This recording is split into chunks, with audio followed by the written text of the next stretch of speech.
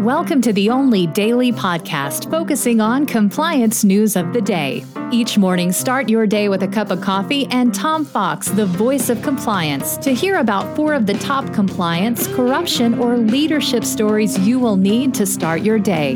The Daily Compliance News is a production of the Compliance Podcast Network.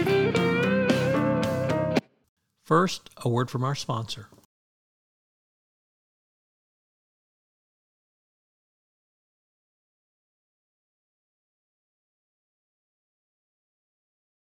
The Daily Compliance News for July 13, 2022, The Corruption Will Ruin Your Life edition.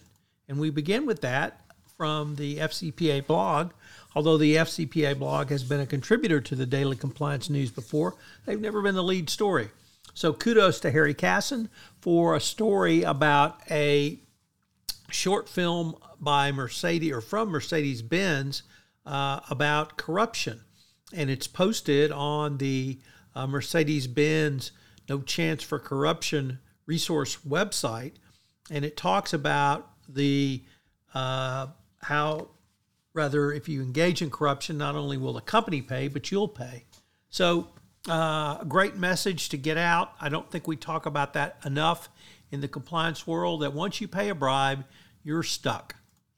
Next up, a couple of entries from the Wall Street Journal, a Risk and Compliance Journal. The first one from Dylan Tokar, who writes about DOJ's Kenneth Polite, who has put prevention at the forefront of white-collar crime efforts.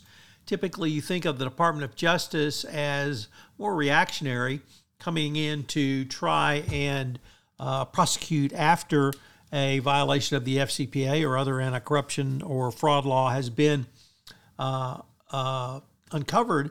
But here, he wants companies to move to being more preventative, and he wants to provide resources to compliance officers to help this.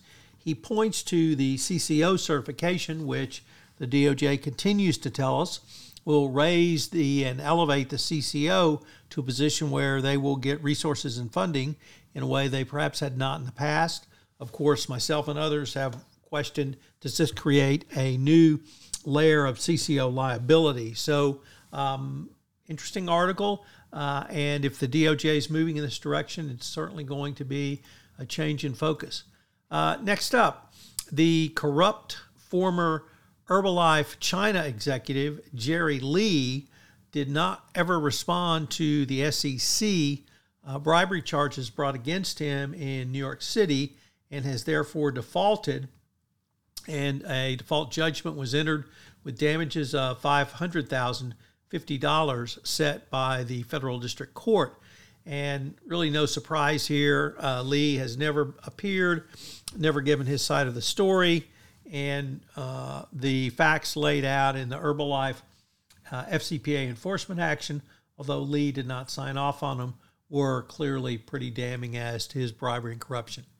And finally, also from the Wall Street Journal, the Department of Justice is investigating the PGA over potential antitrust violations.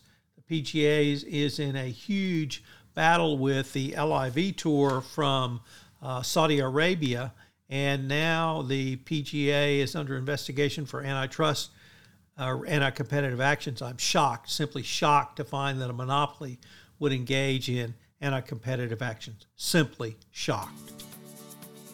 The Daily Compliance News is a production of the Compliance Podcast Network and a proud member of C-Suite Radio. Thanks so much for listening. I hope you'll join me again tomorrow.